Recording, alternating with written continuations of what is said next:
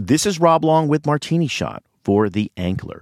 I once worked with a very talented actor who mostly worked in feature films. We didn't really know who he was when we were casting that particular role, but his agent and manager sent us his reel, which is a tape with a sample of some of his best work, and it was obvious from the very first clip that he was a gifted, smart, winning, and very funny guy. And a few days later, he was in our office, and we had a great meeting, and we cast him on the spot. But during production week, his performance was a little weird. He'd get it eventually after a few run-throughs, so we thought, hey, the guys from features where they do a zillion takes of everything, maybe that's his process. He'll get used to television, which is pretty much a shoot it and move on kind of operation. But shoot night came, and there was still something off about him, a depressed kind of energy, like he was underwater or something. But by then, he was too late to recast or reshoot. We just plowed through, and a day or so later, we were sitting in the editing room watching the actor float through the show like he'd been body snatched, and we were baffled. What happened? Where did the electric performer we had expected go? Where was that guy from our office, the funny, engaging dude with the hilarious facial expressions? Where, in fact, weren't any facial expressions at all. Facial expressions, I don't need to tell you, are kind of crucial to the acting biz. That's pretty much the definition of acting, facial expressions plus limited movement. And we sat watching the editor's cut and watched our promising TV series drift away. You know, said our line producer, watching the rough cut with us, it's probably the medication he has to take. One of the side effects is a severely depressed energy level. Medication, I asked. Yeah, it's for some kind of brain thing. Our lead has a brain thing? Oh, I didn't say that, our producer said. In fact, I shouldn't have said anything. In fact, I'm not allowed to tell you which brain thing specifically or about the medication he has to take for it. I only know because I had to arrange the physical exam and I saw his medical records. Now, you see, in major roles, actors have to go for a complete doctor's physical exam to prove to the studio and to the insurers that they're healthy enough to theoretically last for the entire run of a series, which everyone hopes is 10 years or more. So let me get this straight, I asked. You knew all along that the lead actor in our comedy has a medical condition that forces him to take pills that make him unfunny? And you decided to hold this information back? I didn't decide, he said reasonably. It's the law. I was legally enjoined from saying anything. Medical records are private. I only know because I was the one who had to make sure a doctor came to the set and he got his injection right before we started shooting. Right before we started shooting? I asked. Again, he said, privacy laws. Now, our producer was right, of course. Had he told us, we would have known all along that he was probably going to have to be recast. We would have figured out that the reason the actor was so great in features and so personable and alive in the room was because he could make it through a 30-minute meeting or a set of multiple takes without too much trouble. But a sustained 6-hour shoot in front of an audience? That made his brain crave the unfunny medicine.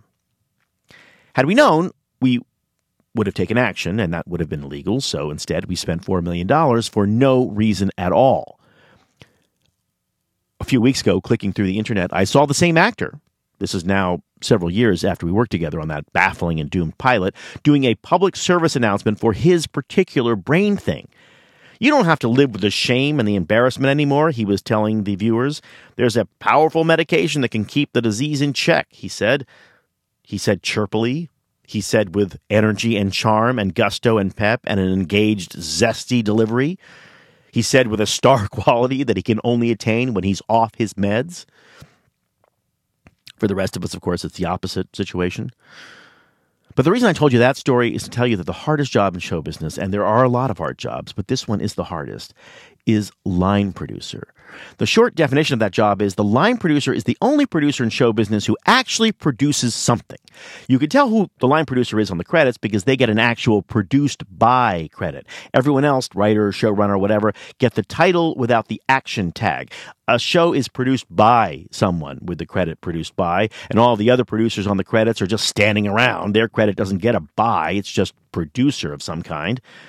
But the longer definition of that most important job is this.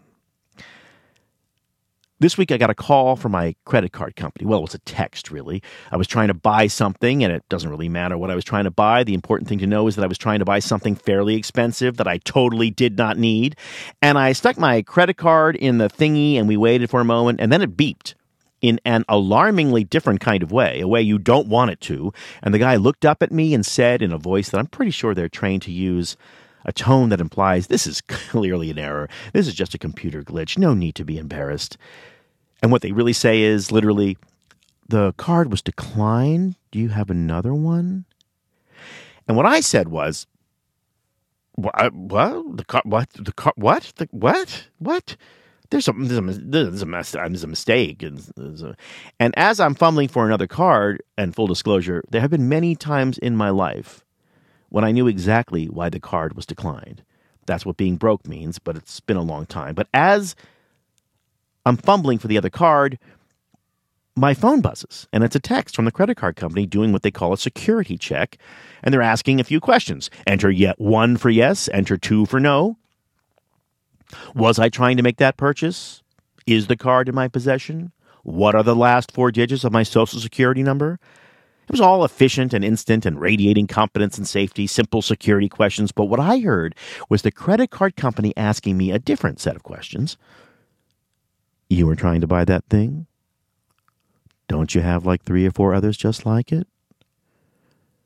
Do you really need this latest model? It's just a thing. It won't fill up the emptiness. And so when the text was done and the computer on the other end of the line signed off with a pleasant "thank you for your patience, your security is important to us, go ahead and use the card now and the charge will go through," I suddenly had second thoughts about the whole thing. Do I really need it? So, should I run the card again? Asked the salesperson. Actually, I'll be right. And then I left the store without buying anything. And immediately I had 2 thoughts. 1, well, I can never go to that store again. And 2, this is probably a pretty good business, a service that interrupts you while you're in the process of buying something expensive and unnecessary. Something to break the spell of I want, and snap you out of it. That is what a line producer does.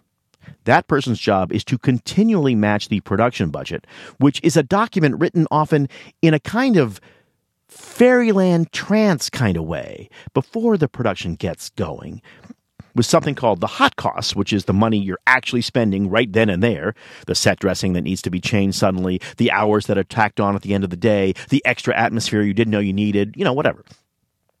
It's a delicate job, and it's maybe the hardest job in the entire show business, aside from trying to explain how to do dual dialogue in Final Draft. But the line producer technically works for the executive producer, but when the hot costs go haywire, it's the studio that starts yelling. The line producer is stuck between the two, often trying to explain to a basically innumerate showrunner or director why he or she can't have it rain in the scene, or can only have the panda for 1 more hour before it has to go back to the zoo, or, anything that's expensive that you don't really need. And then has to turn around and explain to the studio why it's crucial to have that panda, why the hot costs are nothing to worry about, how they promise to make it up later in the production, somehow. But mostly what the line producer does is wait. The director or showrunner needs something, and that's how we put it. We say, I need this. This is what I need. This is what I have to have. And the line producer says, absolutely. But then waits for something else to happen, waits for the showrunner or director to change his or her mind, waits to see if there's something else that's just as good but half as expensive, waits to see if there are ways to cut somewhere else to make that new expense a wash. In other words, does the equivalent of making a routine credit card security call to the guy at the Apple store, okay, that's where I was, you knew that's where I was, who does not need the new iPad Pro but does not know it. Of all the jobs in the entertainment industry, and I mean all of them, writer, director, star, agent, lawyer, executive, the line producer is the only one with actual real-life skills. Skills that would be useful and productive for all of us who have ever needed someone to keep us from buying something we don't need with money we could be using for something a lot better. And I told you all of that to tell you this. Steve Grossman, who has his name on hundreds of episodes of television, who really was a produced by kind of man, died last week, surrounded by his family, remembered by his many, many friends, missed by the legions of younger producers and executives he taught and mentored even when they did not realize he was doing it. Maybe especially when they did not realize he was doing it. Because that's part of being a real producer. You do a lot of important, crucial things, and no one notices you doing them. We worked with Steve on so many television series and pilots, including the one with the actor with the unfunny pills, that we came to rely on his unflappable cheer, his Buddha smile in the middle of a typical television production chaos, his unmatched gold star professionalism, his warmth, his loyalty, his nice guy act that could not cover up the fact that he was deep down a genuinely kind and thoughtful person. In fact, in all of our years working together, I'd say his greatest flaw, maybe his only flaw, was his bizarre total adherence to the Health Insurance Portability and Accountability Act of 1996. He had this verbal tick, we still laugh about it, when he wanted to ask us to rethink some decision, some expensive or unnecessary decision, without coming right out with it. Is there a sense, he would say, just a sense, that maybe the helicopter sequence may not be something we ultimately need in that sense? I'm just wondering if there's a sense. He was always right, of course. The knock on the door, the cheerful hello, maybe a funny story from his past about his early acting career, driving a cab in New York City in the 1970s. That was all like the text from the credit card company, breaking the spell. And then, is there a sense? And there was pretty much always a sense. Steve would fight like a wildcat for you with the studio finance team, and as the business evolved, his unflagging loyalty to the creative team cost him real career opportunities because the studio, they want a producer who works for them. We wanted a producer who was on our side, and Steve was always on our side, always thinking of a way to get the best show produced, because after all, those shows had his name on them. He was the produced by guy. Here's how you break into television writing. You make a list of shows you like, and when you watch them, you write down the names of the writers in the credits, not the executive producers or the upper-level people, the story editors, the lower-level writers. And then you go to the Writers Guild website, and you look up their agents, and so now you know which agents represent lower-level writers just like you on shows you enjoy. You know which agents to contact. This is exactly how I did it, except back then there was no website, there's no web, and you had to call a special number at the Writers Guild, and a real person would answer, and you could only ask for 3 writers per phone call, which you'd do, and then you'd call right back, and the person on the other end would pretend that you were a different person. And this is how I learned the difference between a writer who is a producer and a produced by kind of producer, because Steve Grossman was on a lot of my lists. Steve Grossman kept appearing on the credits of television shows I loved, and it was the person on the other end of the Writers Guild agents line who explained impatiently how that worked. And then a few years later, I met Steve, and I realized that one reason all of those shows were so great was because he produced them. These days, the credits go by so quickly, and there are so many of them, that it's often impossible to know just who does what on the show you just watched. But if you're a fan of great television comedy, you will see his name. And now you know. Steve Grossman was the producer. And that's it for this week. Next week, we watch someone else's show. For The Ankler, this is Rob Long with Martini Shot.